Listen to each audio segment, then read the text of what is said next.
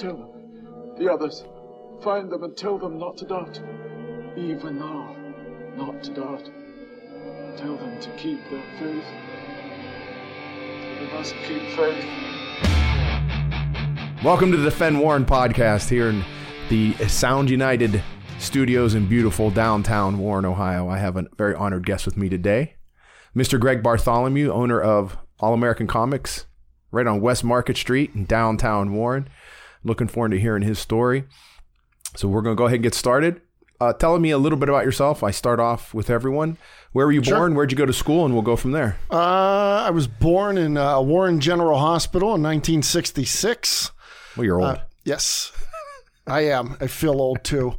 Grew up in Leavittsburg, so I am a true West Side of Warren person. The original West Side, as we call it out there. The original West Side. Graduated from La Brea in 1985. Typical teenager around this area. Did you swim in the Mahoning River? The Brickyard Pond. Okay. Actually, way back there, went fishing when I was 5 and fell in. So, but my grandma and grandpa had a pool out in Leavittsburg, and I learned to swim when I was 3. So it came in handy when I ever got pushed into a body of water. Always had an affinity for collecting comic books. My mom's German, so we would have family come over from Germany. So we would get thrown into the van in the summertime and go to Niagara Falls or Washington, D.C. or Zoar or some of the more historic places. And to keep me and my brother quiet, we would each get, some money for comic books because there was no handheld video games or tablets back then. Right. But, that's kind of what started the love of sequential art, so to speak. Sprechen Sie Deutsch? Kleine Bissel. Okay. I know the swear words only from lovely mother using them on me, but after a while you figure them out. Right. Went to Ohio State for a couple years, came home, transferred to Youngstown, graduated in 90 with a math degree. I subbed and taught GED stuff out at General Motors for 4 or 5 years while I opened the store down here in Warren in 93. Okay. And, I've lived a pretty interesting life so far. And I hope we're going to dig into that a little bit today. Oh, well, now, it's like when you do the interview, it's like, did you say convicted felon? No, not convicted. But I've had a good time. I tell people, and I get with my high school buddies maybe once a year, and I tell them, I go, you know what? Nobody's got better stories than we do. And they're not fables. I mean, there's no stretch of the imagination. And some of the guys that work for me that are like 10 years younger than I am, they just look at me like, you guys did what? No, you got to give us, you can't say that and not share at least one story. Oh, maybe 2. You said this was G-rated, so... Well, no cursing. No cursing. Oh, no cursing? Yeah.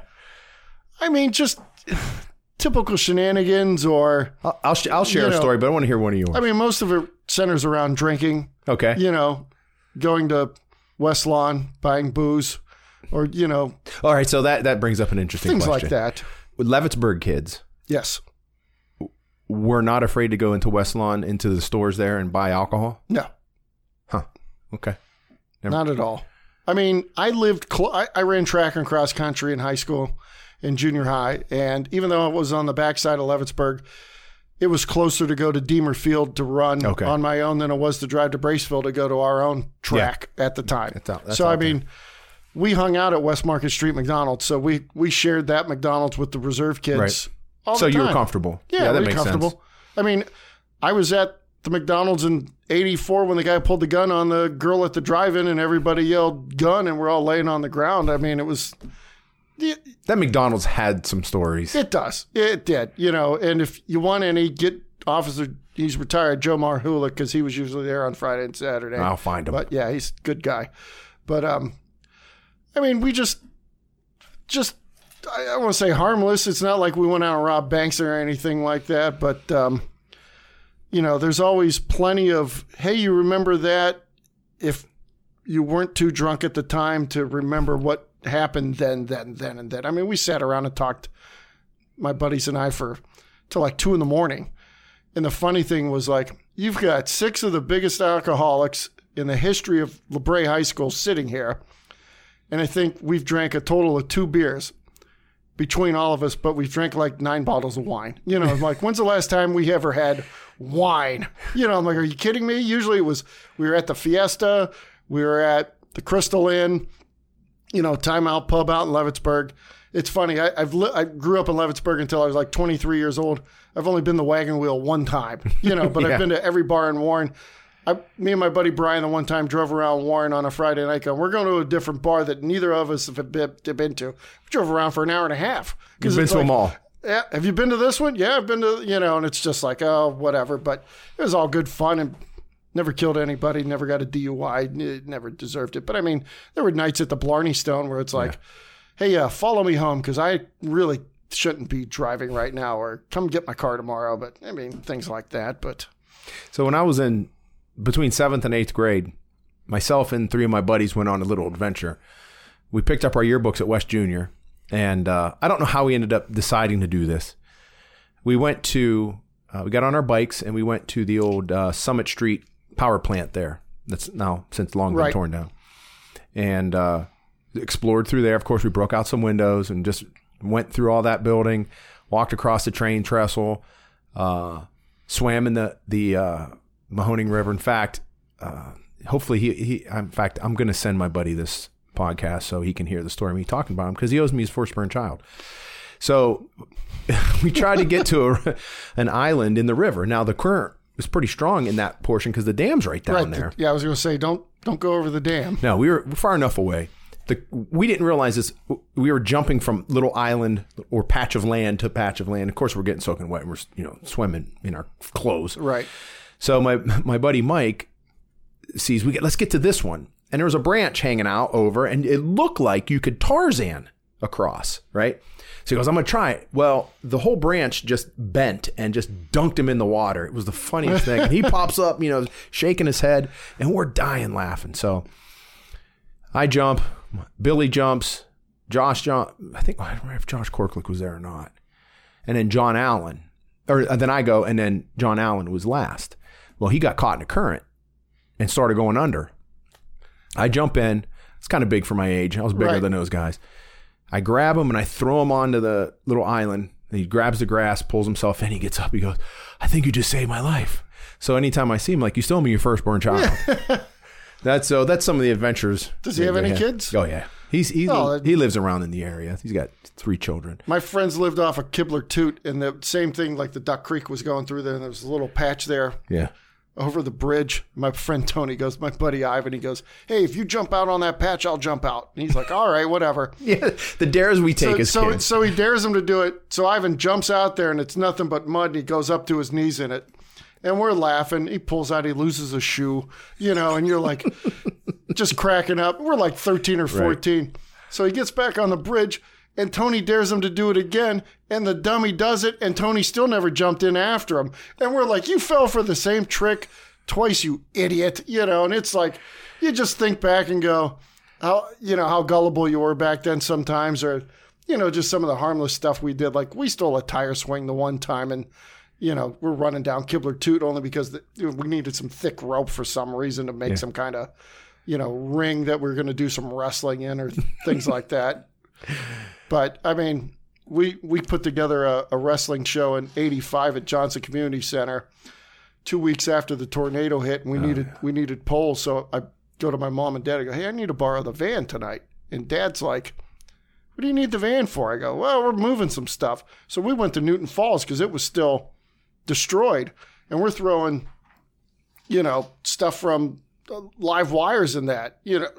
That's what we made our ring out of, We've got telephone poles sticking out the back of our van, and they're like, and then we went and grabbed railroad ties. And my dad's like, hey, the back of the van was filthy, but we built a ring out of that, and we didn't have money for like pads, so we just used styrofoam and sleeping bags, and that's what we wrestled on. And you got pretty tore up with the zippers and things like that. But we held it at at Johnson Community Center in Leavittsburg.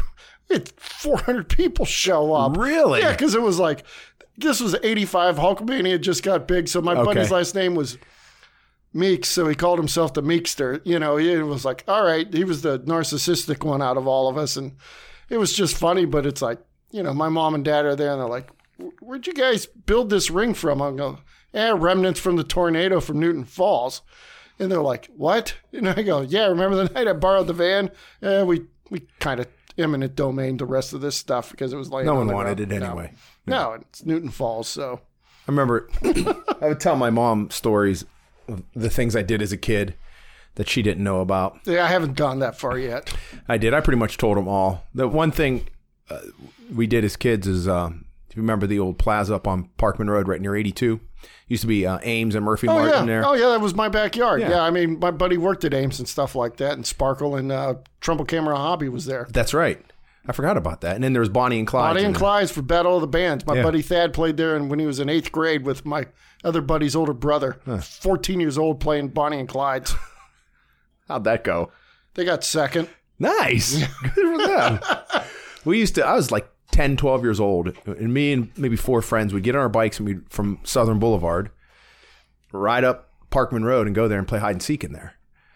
But we weren't in there very long because you would hear security and whatever department we're in. We knew, right? Because we weren't like running through there, but they knew we were goofing around. They didn't want us in there. So just little things like that.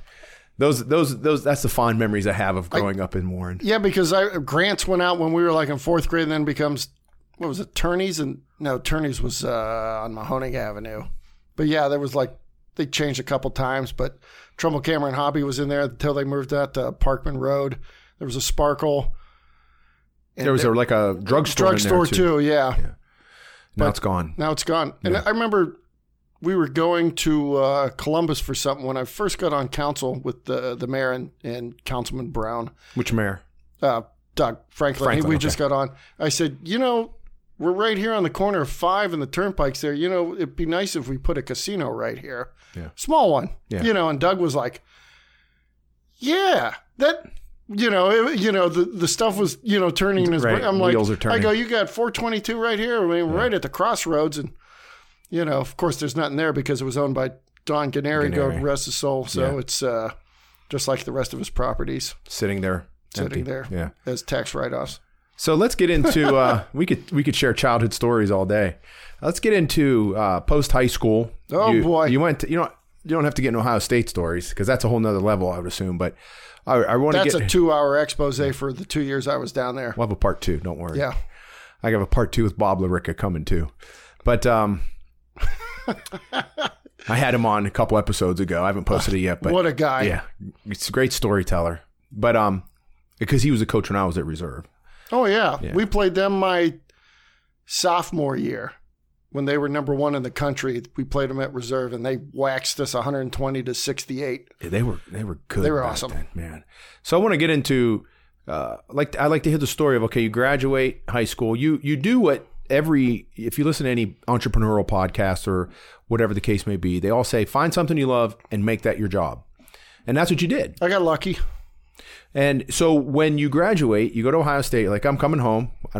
If you want to share why, that's fine. Sure. And then you graduate at YSU and get a math degree. With a math degree, pretty much all you're going to be able to do with that is teach, unless you get into some scientific research or whatever.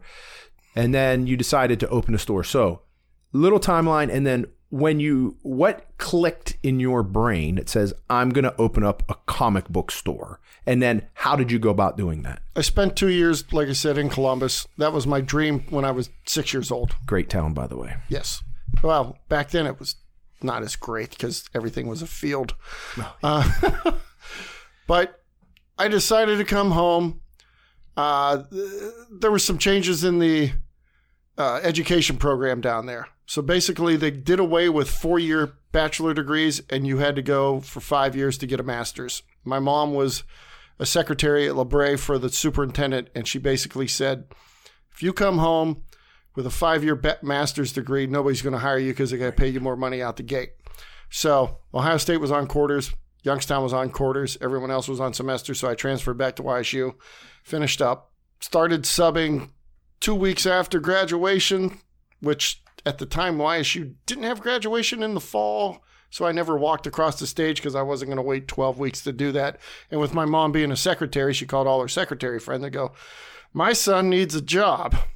Well, I had worked since 1987 when I came home out at the Eastwood Y at Niles. So I would sub during the day, come home, change, and then go work at the Y 4 nights a week on Saturdays. So I was putting in a lot of time.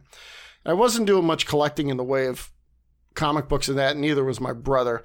And my brother was a dual major from Mount Union in math and computers, stocking shelves for not Don Canary, but Al Canary down here at Canaries.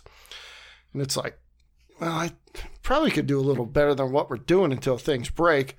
So 1993, a friend of mine who collected sports cards was friends with John Brown, who fast forward 30 years later, I was on city council with. And John was selling baseball cards. And this guy was saying, hey, you should talk to him because he'd like to get a bigger store and sell comic books. And that's basically where it started. John Brown wanted to get a store? He had a store. Oh. In Bill Anderson's old spot on High Street. Okay. Half of it was him, which was smaller than this room, and the other half was Bill's office, and then Bill wanted to expand to the whole building there down by the VFW. Yeah. And John's like, well, I need another spot. So we were in the basement of the church next to the Mocha House that's not there anymore for 2 months. And selling comic books. I quit my job at the Y.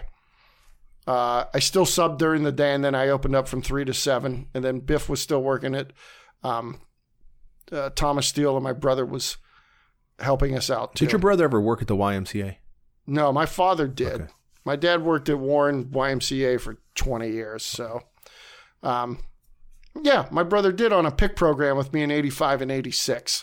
I knew of a Bartholomew that worked but summer program. Yeah, that was... Might have been your brother. I don't know. He worked up in the office, and I worked I worked down with James Wells and Charlie Dukes in the Nautilus room and teaching stuff. Side note with Charlie Dukes. Oh, that was my guy. That man, I never met a human being who never lifted a weight in their life and looked like that's all they did. Yeah. He was naturally as strong as anybody. I mean, you had guys like Bob Trimble coming down there, and these other guys that were Mr. T. Mr. T. Yeah. That's what we call him, Mr. T. And they'd get on the Nautilus machines, and Charlie would lift as much, if not more, than those guys. And T almost made the Olympics in '68 as a wrestler. Didn't know that. Yeah. I mean, he's an Olympic level, wrestler. And you still had, the Jenkins boys coming down and Watts McDonald. You had, even the Browners would come through once in a while. And Dukes would sit there and just, you're like, okay, Charlie, go move my car and wash the undercarriage. Yeah. But I loved working down there. It was great. But we opened the store up. And I found the spot at 141, 2 doors down. And so I took half and Biff took half. We did that for about a year and a half. And then Biff's wife had a third child, and she basically said, you're not going to sell sports cards anymore. So you had to come up with the money to buy comic books or merchandise to sell? How did you get that? My brother and I actually had our collection. Oh, you started with that. And I actually ran 3 comic book conventions in 1989 and 1990 between those 2 years when I was going to college. So kind of took a hiatus. I'm like, you know what? One of the reasons was none of the stores in the area were, to me, very good. There were a lot of baseball card stores, but the comic book stores around here were just baseball card guys that would sell some comic books. And I'm like, I can do better than these guys, or at least I'm going to try. Right.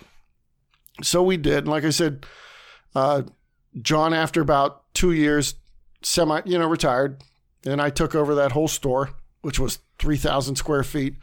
And then that store had structural problems, and we had a lot of water coming in through 3 floors and this and that. And Jim Chickalo bought the building where we were at now, and he's like, do you think about moving down here? And I looked at it and saw the open brick, and I saw it was wider.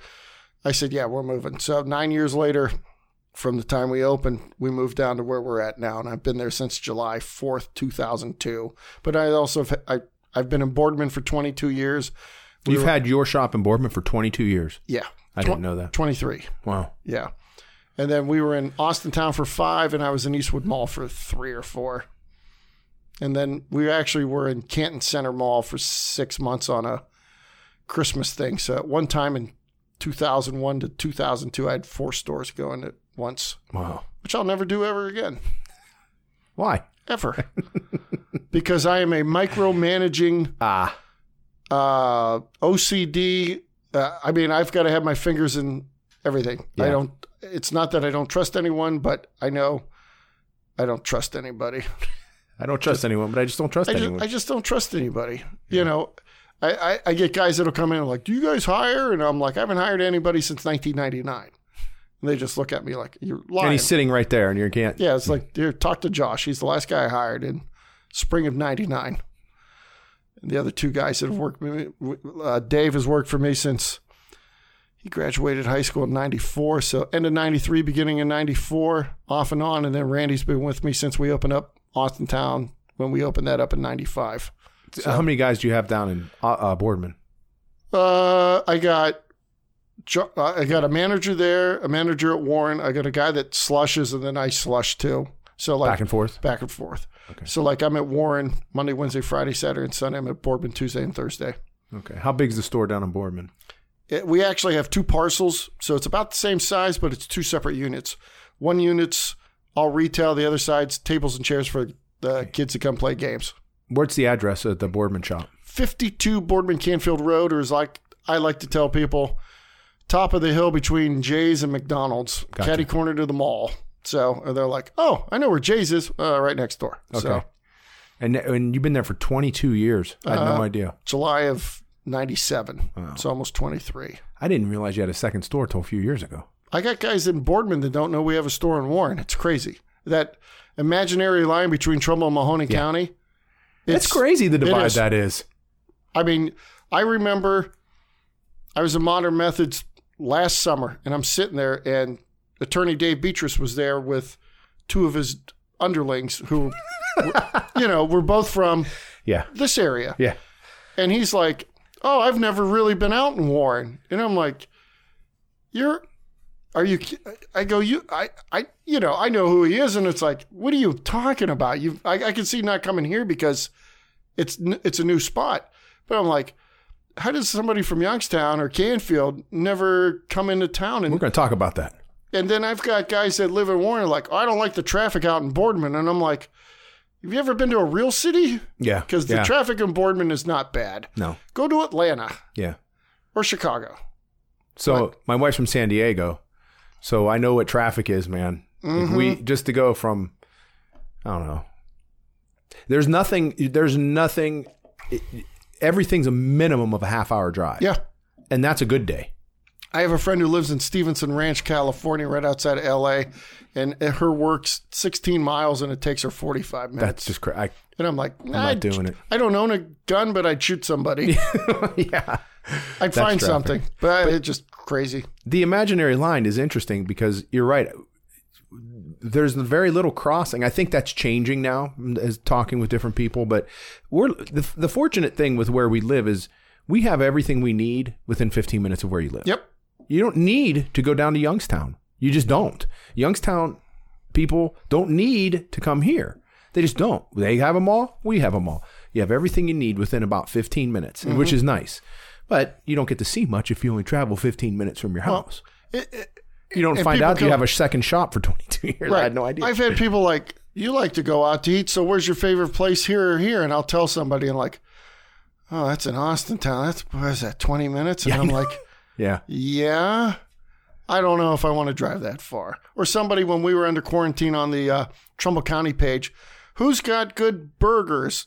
And I go, hey, if you've never had them, the Sunrise has great burgers down there. Do you know if they have them at the takeout in Howland? I go, I don't think so. I think it's just pizza. I live in Howland. I don't want to go that far. You live in Howland. You don't want to drive. And then That's get back. Literally 5 minutes. 5 minutes. And then they said, oh, we went to Nicolini's. I go, depending on where you live in Howland, that might be even farther. Right. Plus, you had to go through all the mall stuff. I had a kid call me one time. He's like, where are you guys at? Said he was 14, 15. I said, we're in downtown Warren. I don't know if my mom will let me go that far. I go, where are you from, son? I live in Howland. I go, you ever been to Eastwood Mall? Yeah. I go, it's farther from your house to go to the Eastwood Mall, unless you live on Johnny Cake, than it is if you come to downtown Warren. I said, and the next closest store is my store in Boardman, if you want Yu-Gi-Oh cards. And it was just like, pew. I think a lot of that's the perception of downtown, or Warren in general. It is. I mean, I've been fighting for that for years, and I know the people down here have been fighting for years, and Youngstown goes through the same thing too, because I won't say invested into downtown Youngstown, but I have a Comic-Con down there at Covelli Center. And, that's why, though. That's important to know. Sure. People understand why you had to. Because you had it where before you moved it to Youngstown? Here. Most recently. The first one I ever had was here when Holly Taylor owned this building. In this building? On the first floor. I dragged 60 tables and 100 chairs from my shop's basement and set up a show here.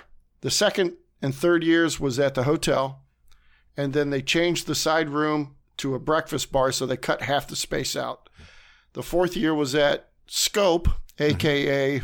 Charbonnet's, and then I was on council. I went to Packard Music Hall with Kenny and Marty because they were looking to move some of the stuff from Sunrise Entertainment for their Broadway shows there. And I'm looking around, and I had never seen Packard Music Hall with all the chairs up, ever, because, there's no events there except for high school graduations and the Packard Band, which is usually outside. So my wheels are spinning, and Marty looks at me and goes, something's going on. I said, I think I'm going to move my show here. So I talked to Chris Stevenson, who the city was owning it still at the time. And then we had the show 3 years there and outgrew it. The last year we had 2,500 people there in one day, and it was just sardines. And I'm up on the stage. I said, after a half an hour, I go, I got some announcements to make. One, thanks for coming. And I said, 2, here's the worst kept secret in the valley. We're moving to Covelli Center next year. And everyone's got their hands up by their heads because they can't lift them, in front of them because it was that crowded. And everyone clapped. And then we were at Covelli the last 3 years. And what kind of attendance did you have there? 4,500 to 5,000 people. Covelli seats about 5,000 people. 6,600 with the floor. Now, obviously, we don't use the seats. We're all on the floor. But talking to a couple people, it's probably they think it's the biggest indoor event in the valley that's not a sporting event or a concert. So, and I wanted to set the record there because I think the most they ever had was like 7,200 for a Pavlik fight. And I was hoping we'd do it last year, but we didn't. You nerds will not take over. Oh, it's fine. It's already happened. Let's be honest. Last year our attendance was actually a little down from the year before, so I take that personally. And I always try to outdo myself. Sure. A lot of these guys hold stuff and they want to come out the gate and hold, their version of Aida, and it's like, well, what are you going to do for an encore? What do you mean? Well, if you have this show this year with all these guests, you come back with a smaller amount of guests or entertainment, people think you're failing and they'll give up on you. Yeah. That's how it is. But how many years when you first went from the church basement, how many years from that point to the point where you were growing to where you moved to where you are now? And what were some of the things you think you did right to get to that point? And then you can, of course, share some of the mistakes. I've had people, like, how do you guys become so successful? I'm like, well, I go, that's just relative. There's people that do a lot better than I do. Yeah, but you could still be in the basement. I could still be, they tore that down, so we had to leave eventually. Wow. And there was like a tumblebugs class down there. There was people teaching, gymnastics and that. But we were there. We were at 141, where Beautiful World is now, for 9 years. And that building was just old. And, it was getting torn down if Paul didn't take over and rehab it. I didn't know that. Yeah. Wow. It was on the demolition list. That's how bad that building was. So, and then, like I said, we moved July 4th of 2002. So it's been 18 years. God, I've been at the new place twice as long as I was at the old place. It's not a secret, but a lot of people don't do it. But we really didn't start getting traction in the way of seeing spikes in sales because we were pretty flat, because after 15, 20 years, you can't expect that. We started advertising. You had never advertised for about 15 years? We didn't advertise as a concerted advertising. Like, we'd get a call from the Trib or the Vindy. It's like, hey, do you want to take an ad out for Veterans Day? Okay. Hey, do you want to do some radio ads? Okay. Here's my budget. Here's $200. Give me what I can. But it was weird. One of the former sports editors at the Trib, Dana Salonen, had moved to sales for one of the TV companies or radio companies. And she's like, I think this will help you. And it was like year-long contracts for 50% off. And then I did co-op with DC Comics. So I ran DC Comics, and it was I would get another 50% off. What? I don't understand. What do you mean co-op with DC Comics? A co-op is like when you see Rolex billboards for Tom Dumas out of Boardman and that, since it's a Rolex ad, I'm sure Tom gets 50 to 75% of it paid for. Gotcha. And then we would run DC only commercials, so I couldn't talk about the X-Men. And they gave you pre-made scripts. Right. So we would run that, and then we'd pay for it, and we'd get 50% off. So the first year was, I think, 2011 or 2012. And our sales have always been good, but they were steady because there's only so much you can do in a certain area. Right. I mean, you always top off. I mean, you can't, unless you find another market, it's tough to make more money. But then that first year, our sales were up 40% at both stores. So I know it wasn't just a fluke at one or two of the other stores. And then the following year, we were up another 20% from the 40% from the year before.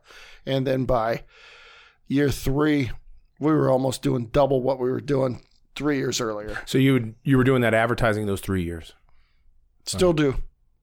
And then the same kind of deal came through some of the TV stations, so we did that too, because that was the next logical step. I had done some cable ads, and we did those for the show, so I'd get year-long contracts to get a better deal. We'd double things up the month before the show, and then we'd spread them out over the year, and, not everything was co-op because I only had a finite amount of co-op dollars, which they ended the program back in December, so I had to cut back a little bit because it's still expensive, but I tell people, all my competitors, you can take their advertising budget, multiply it by 100, and I'm still better than that because they spend zero.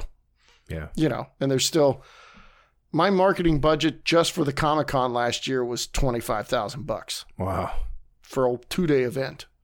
But we do TV, radio, cable, billboards, direct mail, this and that. But you're bringing 6,000 plus people. Yeah, I don't put that much effort into it to lose money. Right. I mean, our total budget for the show last year was $75,000.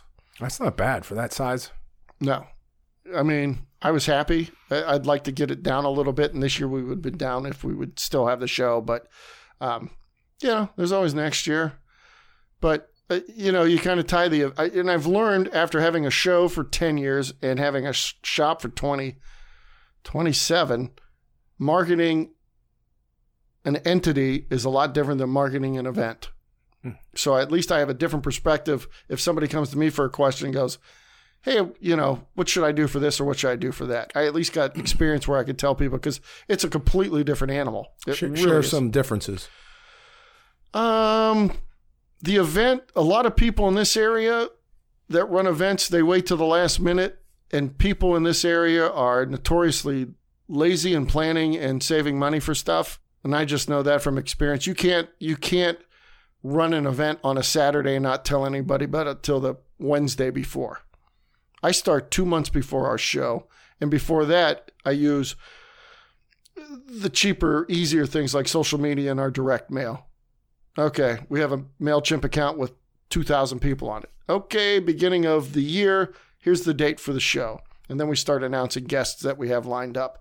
And then Free Comic Book Day, which is a national holiday, is the first weekend in May. So it's naturally 2 months away from our show. So, of course, every free comic book we give out has a flyer in it. And then we have people sign up to try to win tickets, and then we start with the TV commercials. And then a month before the show, we put the billboards up and kind of crescendo that way. And it's a lot more frustrating because everything's finite, where with the shop, I basically run the same commercials over and over and over. And, a lot of people are like, you should change your commercial. I go, yeah, but if you keep hearing it at the same time, then, you know that. And I've learned that from Kenny at the Sunrise because he's the master. Right. And you talk to anybody. He's good at promoting. He is. Kenny, and you talk to people about Warren businesses. Who do whose commercials do you remember the most?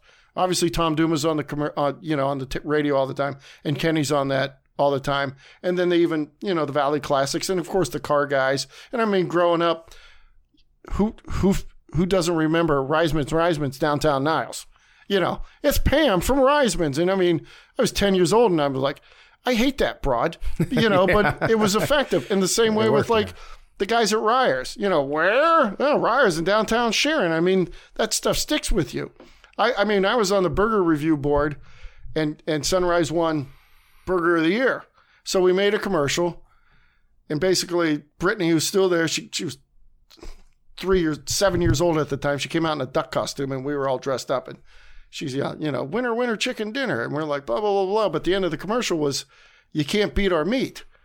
So somebody came in and talked to Kenny about it. I was like, I didn't like your commercial. And Kenny's like, well, what was the commercial beforehand? I don't remember. What was the commercial after ours? I don't remember. You remembered my commercial. Ta-da! Yeah. That's what, I want to say all press is, bad press is, and good press is all good press. But I'm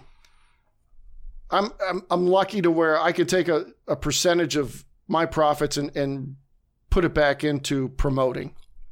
So, and we've even done stuff where we've had other businesses down here just last year and do like a shop downtown Warren, do a 30-second snippet where, this week features, the Speakeasy and Charbonnets or whatever. And this time it's All American Comics and Artistics and that. So it's nice to individually market yourself. But I mean, even like the Pine Tree Plaza and Niles used to have commercials all the time with, this week we're featuring whatever the case may be. And I said, we should do this down here too. We should. I mean, you can't just word of mouth and, some kind of write-up from Andy in the entertainment section, which is always helpful. Andy does us great, but I mean, you can't rely on the same marketing strategies from 5 years ago, even, to do it now. But, I tell people, I go, I'm probably, if I'd have to guess, I'm probably in the top 10% of comic stores in the country that, for a marketing budget for our size. I mean, and people ask, I'm like, it works, but you have to spend money smartly and, not be afraid to wait. You can't take an ad out and expect a week later you're getting rushed in. People beating down your door. Hey, I saw that. What advice would you give to a kid who's graduating high school, let's say, or maybe graduating college and having some ideas of opening up their own shop, whether it's comic books, sports cards, whatever the case may be? Getting back to the first thing, my brother and I opened up our store with $1,000 on his credit card, my credit card. That was it. What'd you spend that $2,000 on? More inventory and fixtures. I mean, we had our own comic collection, so slat wall, stuff like that. I always tell people, if you want to open up a business, the first thing you should do is write down a few things. One of them is like, who's your competition? Because you are not going to revolutionize the cola industry or the fast food industry, or, you're not going to take on Jeff Bezos. You're not going to make a small computer. I mean, pick your battles. I mean, I didn't pick running a comic book store and a game store because there was nobody around. We've made a list between 1990 to 2020 between Trumbull, Mahoney, and Columbiana County. Me and my buddy who used to work at a couple of them, we counted over 60 different comic book, gaming, or sports card stores. 60 to 65. And that was just the ones we could remember. And now there's like 4 left. But you got to know your competition. You got to know what kind of profit margin on the products you have will work. I mean, I get guys that come in all the time. Hey, will you match online prices? I go, as long as it's not owned by a company by a billionaire. Well, right. It's Amazon. I've got overhead, and I can't sell 100,000 of an item at 2 cents profit because my business model doesn't work that way. So a lot of the stuff we look at is to find stuff that Amazon, Target, Walmart, and the mass market stores don't carry, so they come to us. And we got to be competitive in that way too. How does your product move online? What kind of profit margins can you make there? And also, I had somebody who was like, I want to take over this bridal store. And I said, you just got married, right? She's like, yeah. I said, you plan on having kids? Yeah. I said, if you own your own business, the last thing you want to do within the first 5 years is not work to take care of a child. I said, she's like, well, I'll hire somebody. I go, that's all your profit right there. You'll just spin your wheels. I go, there's no point in doing it then. I said, you have to be there. My employees have all worked with me 20 years or more, and there's still people coming and only want to deal with me. Yeah. Let me talk to the boss. You have to be there, you know. And, you know, the biggest thing is just finding a niche. It's not easy, you know. That's an important thing to bring out. It's not easy. It's not easy.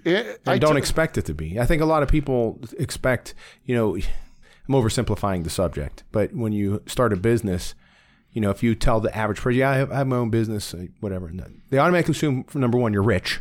Oh, yeah. And number two, that it happened overnight. But when you, like we're learning today, you had that store down in Boardman for 22 years. I just found out 2-3 years ago. We were in the Fawn Plaza next to the Blue Wolf for 17 years. And my brother-in-law lives in Pittsburgh, but he was from Akron, and he would meet former college classmates he went to in Akron that lived around here at the Blue Wolf, which is on the other side of the plaza, not knowing my comic book store was 17 feet away. He goes, you ever eaten at Blue Wolf? Twice a week, every week for the last 10 years. Oh, why so often? I go, my store's 4 doors down, Tim. I didn't know that.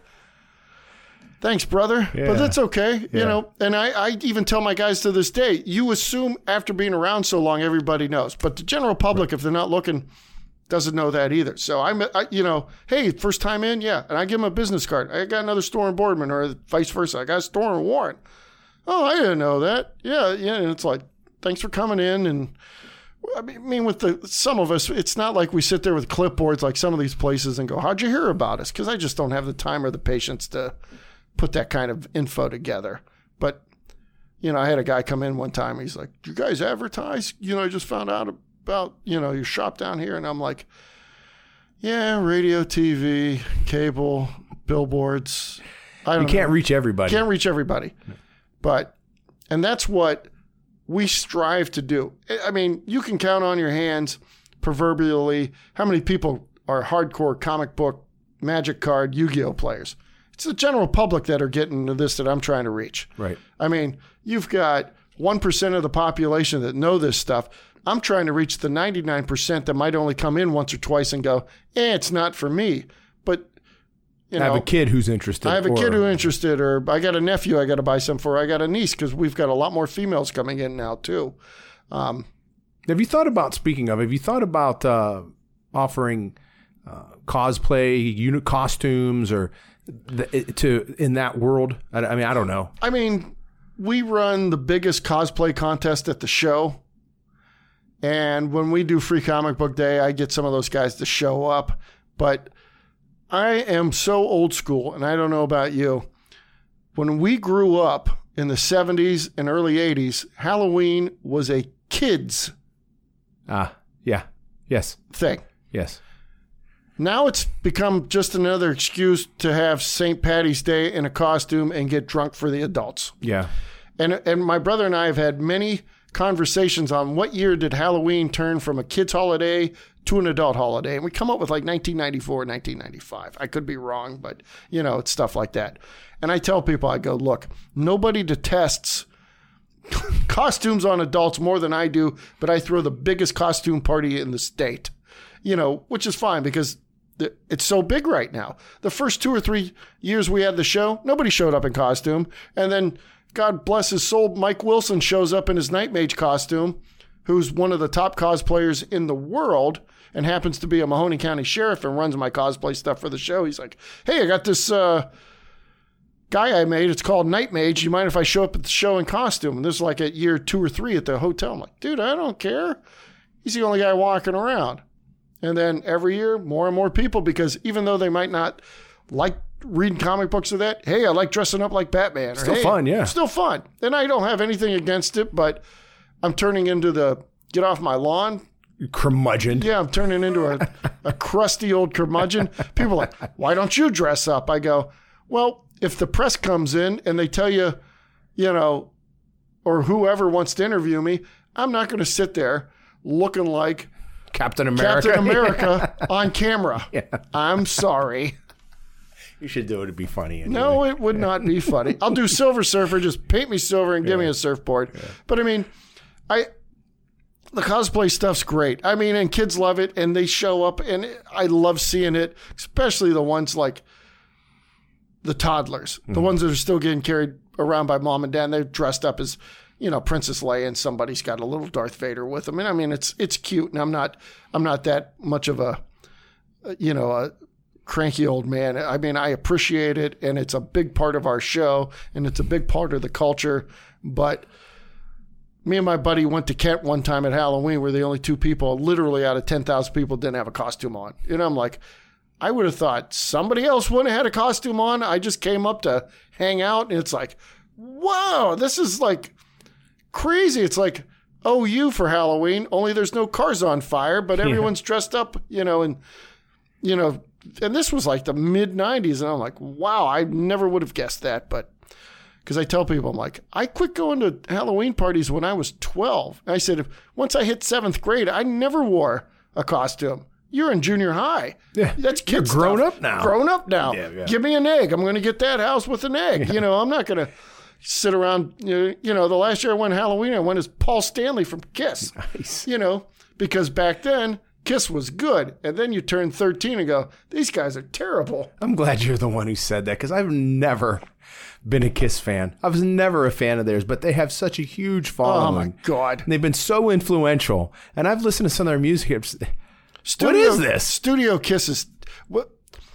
We had a joke down at the shop. What's worse, Studio Kiss or Solo Ozzy? Because they both stink. Yeah. And it's like, ooh, that's a good one. But most of them pick Studio Kiss because everyone's like, Ozzy had some good tunes. I'm like, if you really listen to Ozzy, not the Sabbath stuff, but the Ozzy solo stuff, I'm like, look at that. I said, Ozzy basically had the same lyrics as Guns N' Roses. They're just bland and terrible. You can't say that. I just did. When Randy Rhoads was with Ozzy, those albums were fantastic. They were great. Fantastic. And then after that, when some of the Zakk Wylde stuff wasn't bad. Jake E. Lee, when they had when he did the Ultimate Sin album, Ozzy, that was a great album too. And then after that, I mean, Zakk Wylde's a great guitarist, great musician, Black Label Society, but it's just I was no longer an Ozzy fan. No, I mean, I'm still a fan. Certainly with Kiss. I mean, my brother's favorite Kiss guy was Ace, and mine was Peter. And when they left the band in 80 and 81, it's like, I'm not listening to these guys anymore. Yeah.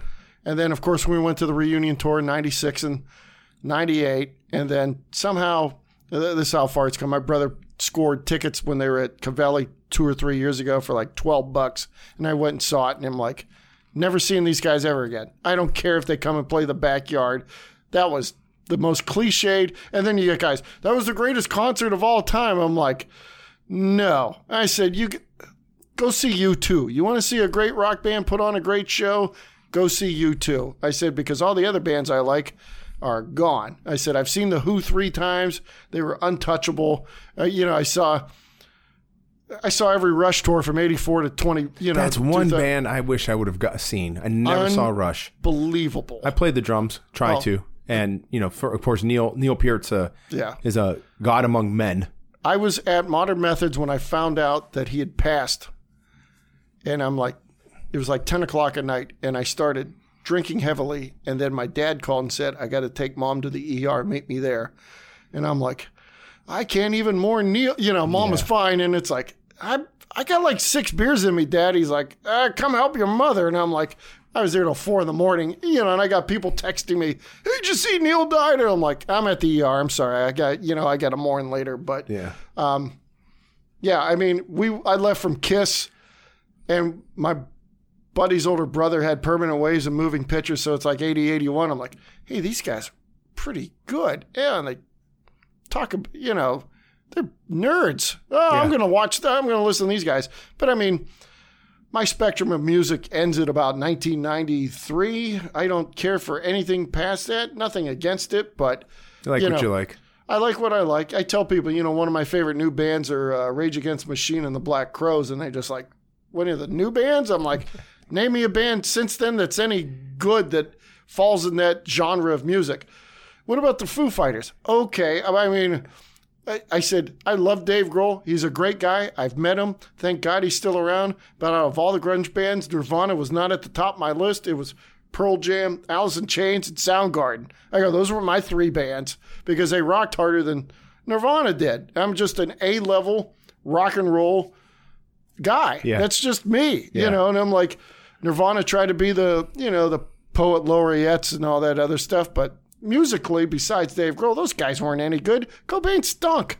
He couldn't was play not a guitar. technical guitarist at all. And Yeah. Chris Novoselic, you know, He was he's not decent. technical either. No, but I mean, But for that's what you needed. but that's what it's like. Yeah, punk isn't a technical Right. I was like, style. you know, and people, you know, when the early 80s, when they came out with alternative music, and the one kid who works for me always listens to that, I go, you know why they call it alternative? It's alternative to good because they can't play their instruments.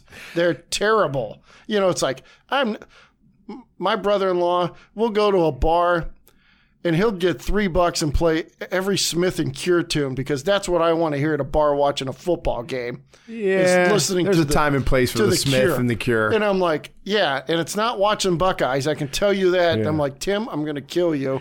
Or Michigan fans listen to the Cure when they play Ohio State. they have to because they want to kill themselves. Yeah, right. So let's let's change gears a little bit. So you got on city council. That was luck. Oh, come on now. Anyway, this is all positive, man. I know. So you got on city council. I want to talk a little bit about that. You don't have to go. I don't. Sure. You know, no dirty details or anything. But No. I want to kind of the rest of the time we have it about 15, 20 minutes. I want to hear a little bit about that, but I also want to hear some of your ideas of what you think. Also based on your time on city council, what you think needs to be done at a city level, from city government to. I'm a very optimistic person. I believe full-heartedly we can stop the population loss and start increasing population. I believe it. There's no question in my mind it can be done. So I want to hear your thoughts. Okay. So when did you get on city council? And what was your ward?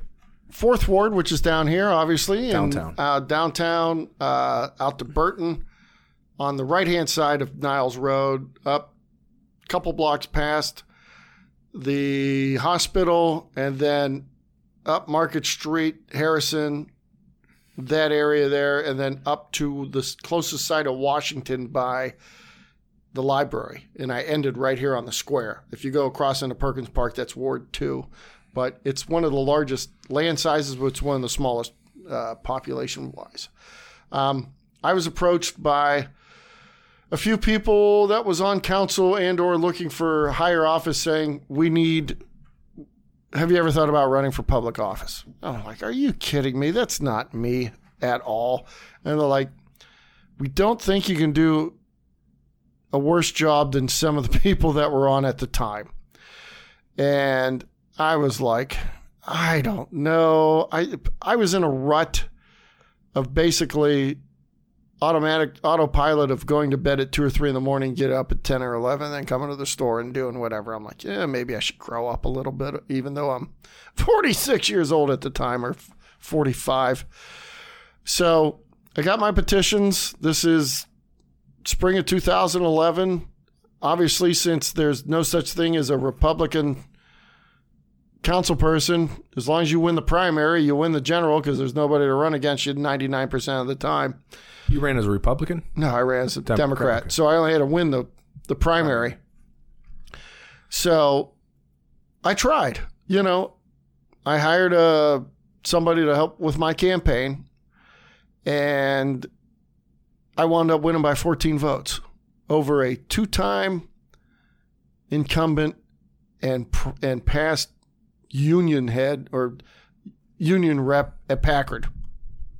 So, I mean, it wasn't like this person was some flim-flam, you know, one-timer. I mean, for those who don't know, too, I just want to interject real quick that Warren, Ohio, and the Mahoning Valley is very hardcore Democrat.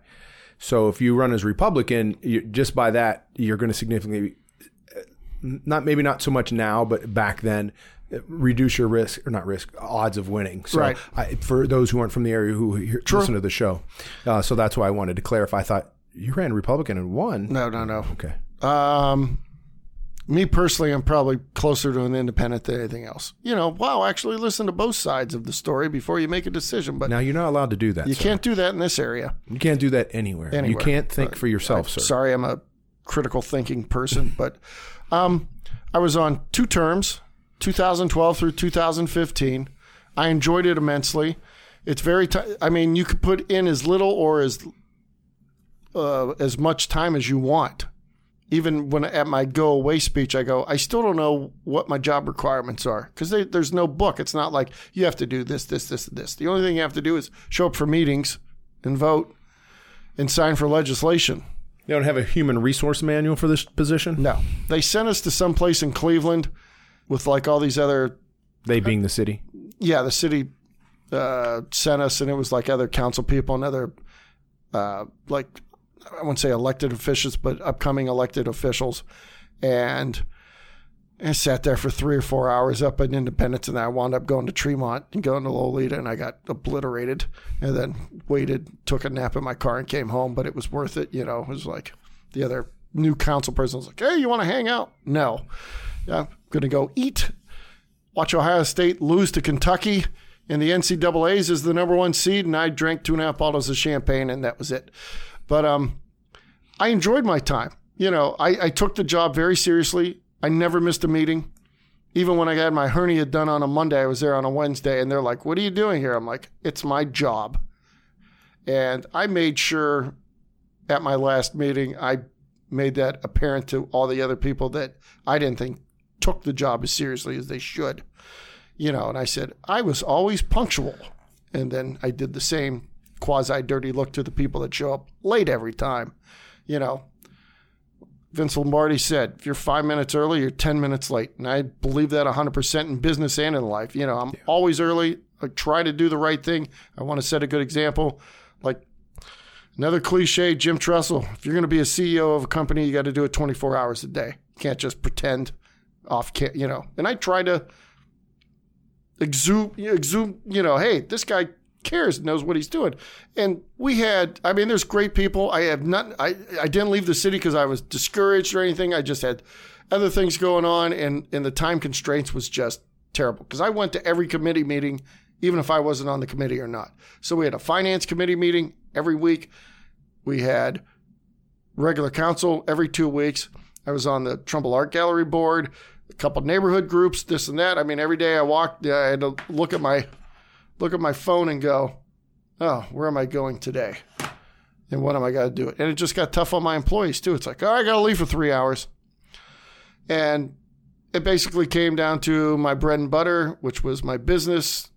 Not that it suffered at all, but I was getting away from it too much. And then I just decided not to run. But I took some heat on the, I don't want to say heat, the one Facebook group on, Old Warren. It's like, if you could change one thing, what would you do? I said, I'd bring the jobs back and gentrify the city as much as possible. I applauded, sir. Yes. And I had to explain to this person, gentrification doesn't apply to race. And I said, if you looked, I want the jobs back too, because without the jobs, the people aren't going to come. You can't get people to migrate back to an area if they don't have anything to migrate back to, except for, I went to Harding in 1974, and heck with you West Siders. It's like, I am tired of listening to 65-year-old people bicker about East Side, West Side. Don't care. Me too. I don't care. Western Reserve was around from 66 to 1990. It's been gone longer than what it did. Nothing against the West Side people, nothing against the East Side people, but you still have a schism in this city. That's ridiculous. Which is absolutely ridiculous. Where'd you go to school? Oh, I went to Reserve. And it's like, where'd you go to school? Harding. Only people I get to say that to are the Kennedy kids, because we hated those guys. They don't count. They don't count. Sorry. Yeah, you don't count. I'm sorry. You don't count. No. So, I went to Reserve, and I'm tired of it. It's really a hindrance to the city. And realistically, you do have people on the East Side who really look down on West Side guys, and people in general, and it's just ridiculous. So that's a problem. I think I'm going to have to set up a show just for that. But I always remind people, you may not know this, but Reserve's record against Harding in football was 14-8. Yep. And they own the 80s. Owned it. And in basketball, it was 35-20. So you could talk all you want. Now, with that being said, I'm more about unity, and you know that. I'm like, listen, we got to get together, period. We have to. All right? We can't be this constant, no offense to my Harding friends, old school, because the new school, the kids don't care. Kids don't care. They don't care. Yeah. They're looking at this thing and why is there red in our field? I'll talk to kids who aren't from Warren and they go to other schools and they're like, I always wondered why they had red on the field. That's not even their colors. It makes us look dumb. It really makes us look like the Hatfield McCoys. I don't know what your thoughts are, but I don't think there's anything that's a bigger waste of money and looking in the past than that facade they have. Don't get me started. That's cost $1 million. Real quick, and then I want to get into pick your brain a little more. So my understanding is when they saved that piece, when they put that on the ballot to raise the additional money to do it, I thought they were going to keep that facade and the wings and incorporate the building into it. That'd have been beautiful. So I don't know where the communication got dropped or miscommunicated to where we're just keeping this thing and it's going to cost you $1 million. Yeah, we got taken. Yeah, absolutely. taken. We got a new high school out in Leavittsburg. I miss my old high school and that, but part of the city, state mandate to get that money is you have to tear the properties down or sell them. And a lot of these people don't understand. Like, I can't believe they tore down West Junior. Well, if you knew what you were talking about, you wouldn't look like an idiot. Well, West Junior still stands, but that's all right. I know what I'm saying. East all Junior, the Turner, all down, right. Yeah, because West is still over there because the community center. Good friends with Van Nelson and all those guys. I love that building. Anyway, yeah. So let's. I want to pick your brain a little bit more. We got about 10 minutes, 5 to 10 minutes left. About that, okay. So I want to thank Kim, running the engineer. Thank you, sound, keeping us on track. So, with your time on city council, what do you think, based with that information you have serving, what maybe your top 3 to 5 ideas? How can the city? What can the city do to position itself? What can the city do to make Warren more attractive to bring business in, to create jobs, or to turn things around? I mean, I believe ultimately it's going to take private enterprise to come in, buy up the old stuff, tear down the old stuff, buy up the old stuff, fix it up, and put in businesses. But you have to attract them here. We've had the people, Eric and Stacy with Cockeye. They did their own thing.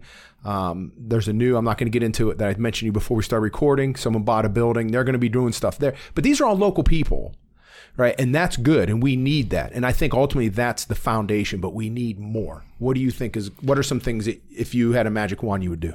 The city of Warren has to rely on more than just people wanting to move back. You can't, I love Mark Marvin and what he's done. You can't expect 10 Mark Marvins to come in and change the city around.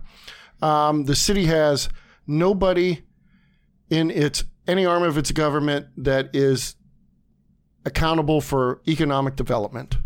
Would you repeat that, please? The city of Warren does not have anybody anywhere on its payroll for economic development. They have community development, which Mike in his office helps with stuff like that. You have Tony at RAP, but none of those guys, if there was ever something laid down on a desk and said, we need to get this done, nobody would get axed because nobody has that job. It's like, okay, we'll use MedVec a little bit. We'll use the Planning Commission. We'll do that. But there's nobody whose job is to go out and headhunt.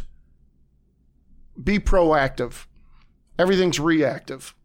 So the first thing you do is create a economic development department.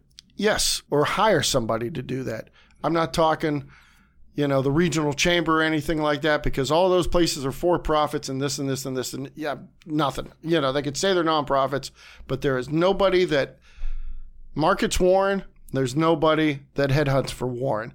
When I was on council, we did a tour at TCTC, and their AV department was great. I said, wouldn't it be great if we made a DVD that was 5 minutes and we went to every college within 6 hours of here with an entrepreneurial program and said, hey, we have cheap housing. It's easy if you want to go to New York where all the people are, but if you want to start in on the ground floor with low costs, whatever you want to do, come here. That's stupid. And I'm like, what? I said, Washington and Jefferson, my buddy went there. He opened up a comic book store, and they finance stuff through the college. I go, there's no reason we can't go to all the liberal arts colleges, even within 3 hours, and give a 5-minute presentation to an entrepreneurial thing and go, come to Warren, Ohio. You can't find a cheaper place to live. You know, real estate's cheap, and if you make it big, thank you for coming. We'll see you next time. And you're in our reasonable proximity to every major city. Well, New York, 6 hours. Chicago, 6 hours. Columbus, 3. Cleveland, an hour or less, depending where you live. I drive there in 58 minutes. Yeah. Better watch it on 422 there. I do. You can get, Akron's not a huge city, but they've got a lot going on. They've got a ton. They've got a plan for... They have a plan. For 2050 to get back to 250,000 people. Does Warren have a plan? No. Anything? They were supposed to have something done by the Planning Commission, but I don't know how much of that has come through with the turmoil over there, with the sexual harassment with the head over there, to where they went from 6 employees down to 1. But that's not even Warren. No, right. That's Trumbull County, Yeah. but they were contracted to come up with like a plan for the peninsula. What happened to the Poggermeyer study? That was the worst thing ever done. $150,000. When we read through it, I'm like, I could have done this for $20. And then there was another study done not too long ago. What happened to that? Here's the thing. We got 5 minutes. All right, here's the Poggermeyer study.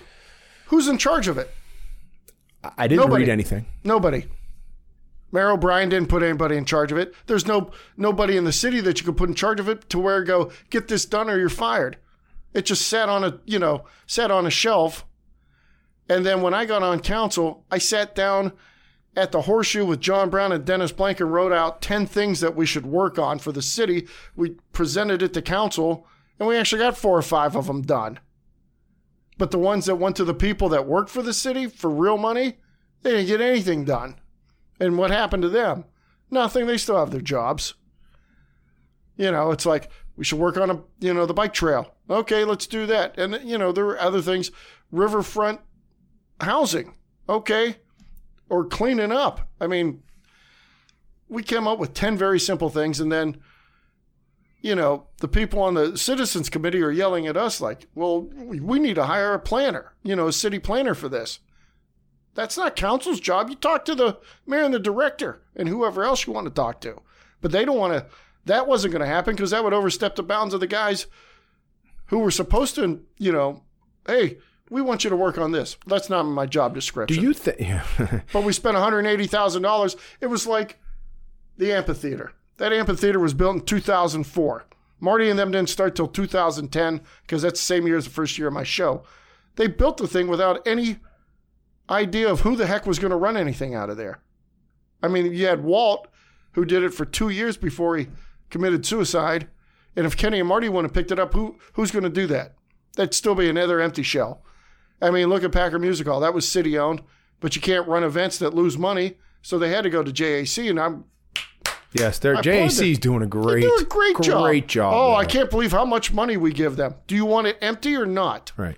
You can. The tough thing with that is you can nitpick the contract all day long. There's pros and cons to all of it. Everything. And I get it done. I've sat in some meetings and I've listened out to would I have done this or that a little different if it was my decision? Yeah, maybe. You just can't please everyone. But with that being said, the biggest thing is economic development for here, and you can't wait. Nobody. This isn't 1962. Do you think people are just afraid to step on toes, or why do you think we're not? Why are things not getting done? Because you have uneducated people in positions that were appointed that never learned to do their job properly. And you don't mean not literally uneducated. They're just not trained in their job. They're not trained in their job. Yeah. Because the heads as long as somebody in their department has the educational thing to do the top job in the thing, the department head could be a vegetable and make $90,000 a year. Well, we got to do something. But I do want to finish up with this. Go ahead. Go ahead. I've worked with Mayor Franklin. We went down to Columbus. We had the entertainment district finally passed.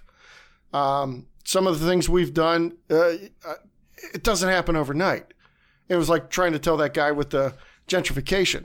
I said, half the West Side's going to be dead in 20 years. We got a big problem with that. because And our demographics stink. yes, we have a lot of GM and Packard retirees. Next 10 years, they're going to be gone. They're gone. Who's going to take those houses? And we have nothing for the kids to keep them here. No, we and lose everyone from age 22 to 30. And that's where one of the reasons I'm doing this podcast, because I know that demographic listens to podcasts, more probably a little older are listening to podcasts, but these are the things that we need to address, and we need to address them now. And we need to start planning for them now. And we need to start holding everyone on city council and the mayor's office. It's not personal. I have no beef with anyone. I'll tell you what, if you want a more friendly, down to earth mayor, Mayor Franklin's the guy. He is. So, but there's no more waiting. There's no more waiting. There's no more letting people off the hook. There's no more of it. And people are paying attention now. They're watching what you do. They're watching what Mayor Franklin does and what Mr. Colbert does, and they're watching what City Council does, and they're being watched, and they're being called out on things that should be done. And I want this to be positive. I'm not trying to pick on these guys. No. Me personally, you come talk to me. I'm here to help support in whatever way I can, because we have to do this. Because in 10 years, if we don't, the city's dead. We're at 30,000 people. It's insane. We were at 65. And then what are you going to do? You still can't carry 85 police and 80 police officers. So how we get that message out to change things? I'm hoping this helps. I'm hoping what other people are doing. I'm hoping you start to see a little bit here and there. Things like Cockeye Barbecue. We're seeing some development now on Parkman Road. New Mexican restaurant opened up. Sure. Blue Jean Farm got bought. I know that it's kind of in process now, but we got to get the old plaza there. Our Ganeri's old property out there needs to get developed. And their West Market. Our biggest savior is not going to try to land some company with 1,000 jobs. It's small business that have 4 or 5 jobs that grow into 40 or 50 jobs. Right. Agreed. And if you don't do that, you're done. I'm tired of waiting on Auto Park It. I don't know what I hear different things. I don't do know. too. And it's like, nothing against Chris Allen, but dude, it's been 5 years. What are you doing? What are you doing? I agree. Give an update. I'd make them every 6 months come in front of council and say this is what we've done. And again, I think the city needs to hold his feet to the fire. We got to wrap it up. Sure. Mr. Bartholomew, I appreciate it. Where's your address here in Warren? 161 West Market Street on the square. Yes, the square is still West Market Street until you hit the light at Park Avenue by Howard's, and then it becomes East Market. And you have a phone number? 330-393-3137. I appreciate it. You're a minor. You're a legend in a small town. I'm a legend in my own mind. That's right. I appreciate it. Thank you very much, Greg. I appreciate it. Thank you, James. Defend Warren.